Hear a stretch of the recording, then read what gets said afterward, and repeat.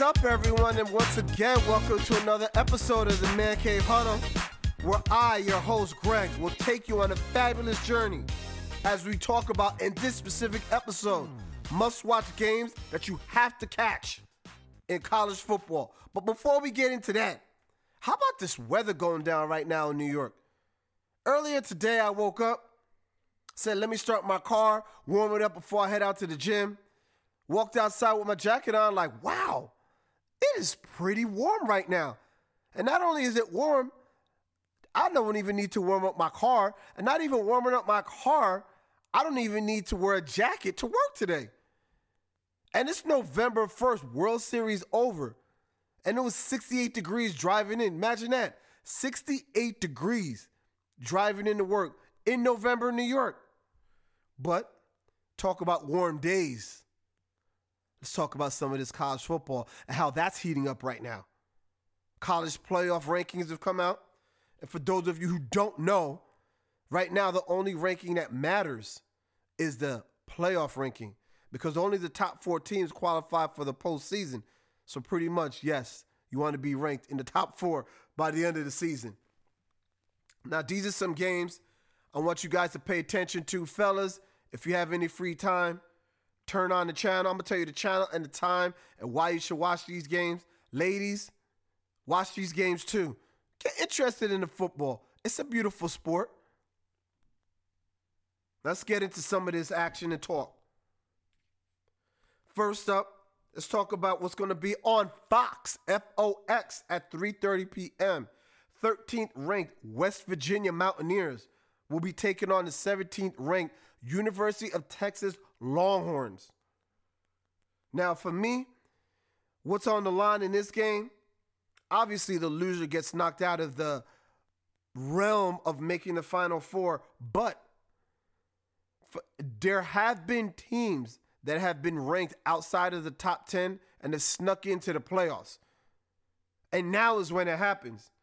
So I feel if one of these teams could win, you could have a situation where top 10 teams play each other. They knock themselves out. You get on a hot streak, and when the dust settles, you can find yourself into the playoffs.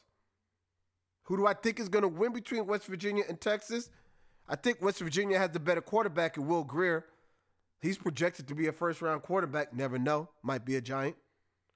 Texas, they just have a whole bunch of athletes, good run attack, and a good defense. Playing in Texas, give me Texas. I think the Longhorns, although they lost their last game to be ranked outside of the top 10, I think the Longhorns win this game. Next up, moving along, let's talk about what's going to be on CBS at the same damn time at 3:30. You're going to have number 6, the Georgia Bulldogs, taking on number 9, the Kentucky Wildcats. Yes, I said it. Kentucky Wildcats, talking about football, and I'm not talking about 5-star athletes that John Calipari's just recruited onto the basketball team. Kentucky is having, football-wise, a phenomenal year, led by their star running back, Benny Snell. Now, Georgia and Kentucky both come into this game with good rush attacks. Both teams have good defenses. But I think what's going to come down for either team to be victorious in this game is you're going to have to play good defense, but you're also going to have even better quarterback play. I think Georgia has the better quarterback in this situation. And Georgia cannot take Kentucky lightly. They need to come in and play at a high level from the kickoff. Because this is a game where you sit there and think, Kentucky's never played in a big game like this. We played in a national championship last year. Although we lost, we know what it's like to play in a big game. You don't want to be in a situation like that. Because what happens is, it'll be under 5 minutes. Benny Snell's running the rock. It's 17-10. It doesn't look like you're going to get the ball back. What's on line for these two teams? The winner of this game wins and clinches the SEC East title. I think that's something that both of these teams want to have. And for me, I like Fromm, the quarterback from Georgia, and I think Georgia wins this game and defeats Kentucky. coming up at 3:45. Moving along on ESPN. You have the number 14th ranked Penn State Nittany Lions against number 5 Michigan. Now look, when you're talking about these two teams, Penn State coming in with a very stout defense, Michigan coming in with an even better defense. But with Penn State, for when I watch them play, they rely so much on McSorley now that Saquon Barkley is there. And I'm not saying that they don't have any playmakers on their offense, but it just seems like whenever there's a big play that needs to be made, it's either McSorley throwing the rock or him running the rock. And the pass rush for University of Michigan, I think it's a little bit too much.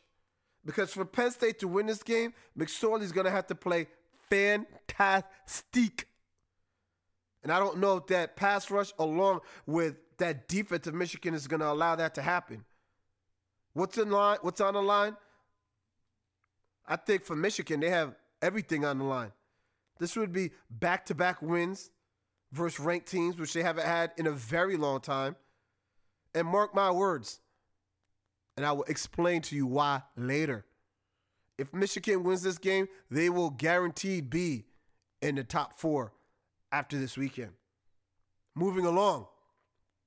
On ESPN again at 7:15, you have the number 4 ranked Notre Dame Fighting Irish taking on Northwestern. Now, this is a game where it could be a potential trap game for Notre Dame. One of those, you're on the road. It's a night game. It's probably homecoming for Northwestern. The crowd is going to be super hyped.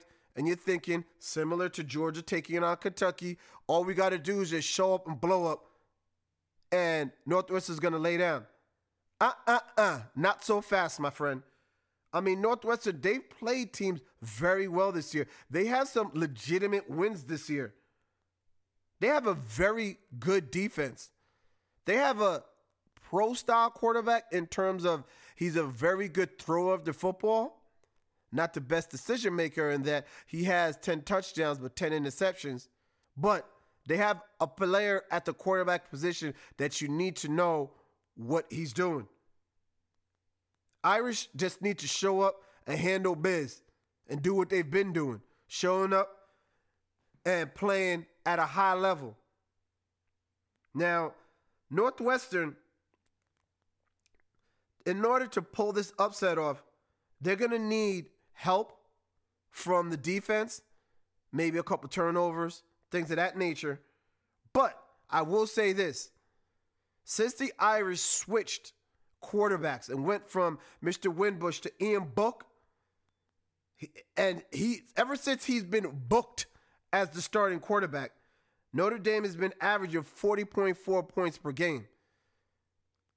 Now, the Irish traditionally aren't one of those teams that runs up the score.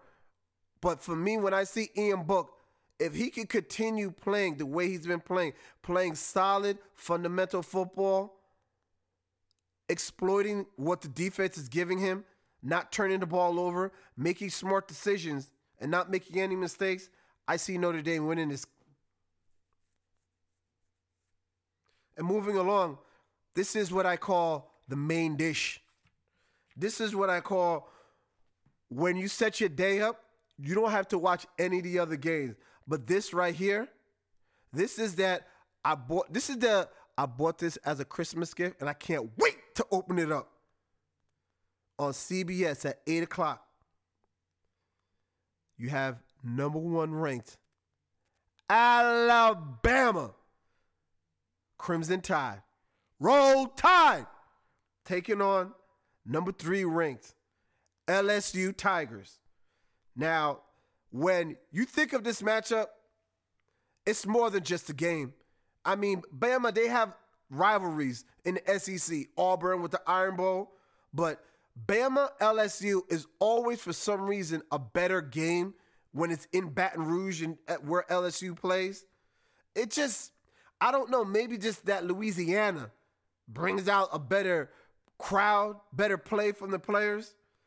I mean, there's a lot of history in this meeting.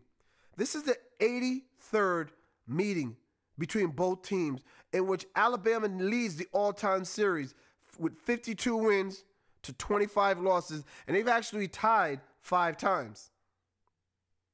Now get this. Who needs to win in the worst way? I would say LSU, because Alabama has a 7-game win streak going on playing LSU. As you could tell, we have a low budget, so I can't even afford a cough button. But getting back to business, let me tell you something. Although this is a prime time, 8 o'clock game, on the road, huge game, 1-3, the winner is going to be knocked out of the top 4. And that's why I said, folks, Michigan will definitely be ranked in the top 4 if they can beat Penn State, because there's no way Bama or LSU could stay in the top 4 after losing this weekend. Now back to my point. Alabama is built for the big game. They have 5-star recruits, NFL players at each level: defensive line, linebacker, secondary, offensive line, receiver, running back, tight end. But to me, I can't remember in the Nick Saban era, and I don't know if he's had a quarterback as talented and as good as Tua Tagovailoa. When I say as talented, he's changed the offense to where Nick Saban was usually read option with an athletic quarterback, or he would be run the ball, play action, and that's how we're going to establish the pass game. But this quarterback that they have right now, I think legitimately is an NFL, not that he's coming out this year, but he's a legit NFL prospect, and he could potentially be a first-round pick as the quarterback. I mean, they're scoring over 50 points a game. Tua has not, listen to this, he has not made a pass attempt in the fourth quarter yet. He has no interceptions to over 20 touchdown passes. This offense is ridiculous. Right now, this is like Madden on 3 or 4 Red Bulls is what this Bama offense is. I mean, it's almost like their offense is like the Warriors of college football. And look, LSU, do they have a shot? Look, they're at home. They do have a quarterback. Their defense is very good. And you never know. I understand Tua stepped in and won a national title, but up to this point, this might be the biggest game in his career. So we'll see how he responds. But the only thing is, the team that has started out with the initial number 3 ranking in the poll in this era of the playoff system has never qualified for the championship game. The initial ranking. And LSU has come out ranked number 3 in the initial ranking. Who do I have in this game? Although Bama puts up a lot of points, but I think this game is going to be a tight game. It's going to be a good game. And yes, I'm taking Alabama in this game. I'm taking Alabama to win this. LSU will fall out of the top 4. And they will be, if it's not a blowout, LSU will be in the top 10. But if it's a blowout, remember what I told you about Texas. Every week, I'll try and give you the game to watch, because now it's starting to heat up in college football. Now is when you want to watch. If you have any topic ideas, any questions, anything you want to talk to me about, you can holler at me on Twitter, direct message, or you can @ me, Man Cave Huddle. I'll be more than happy to respond.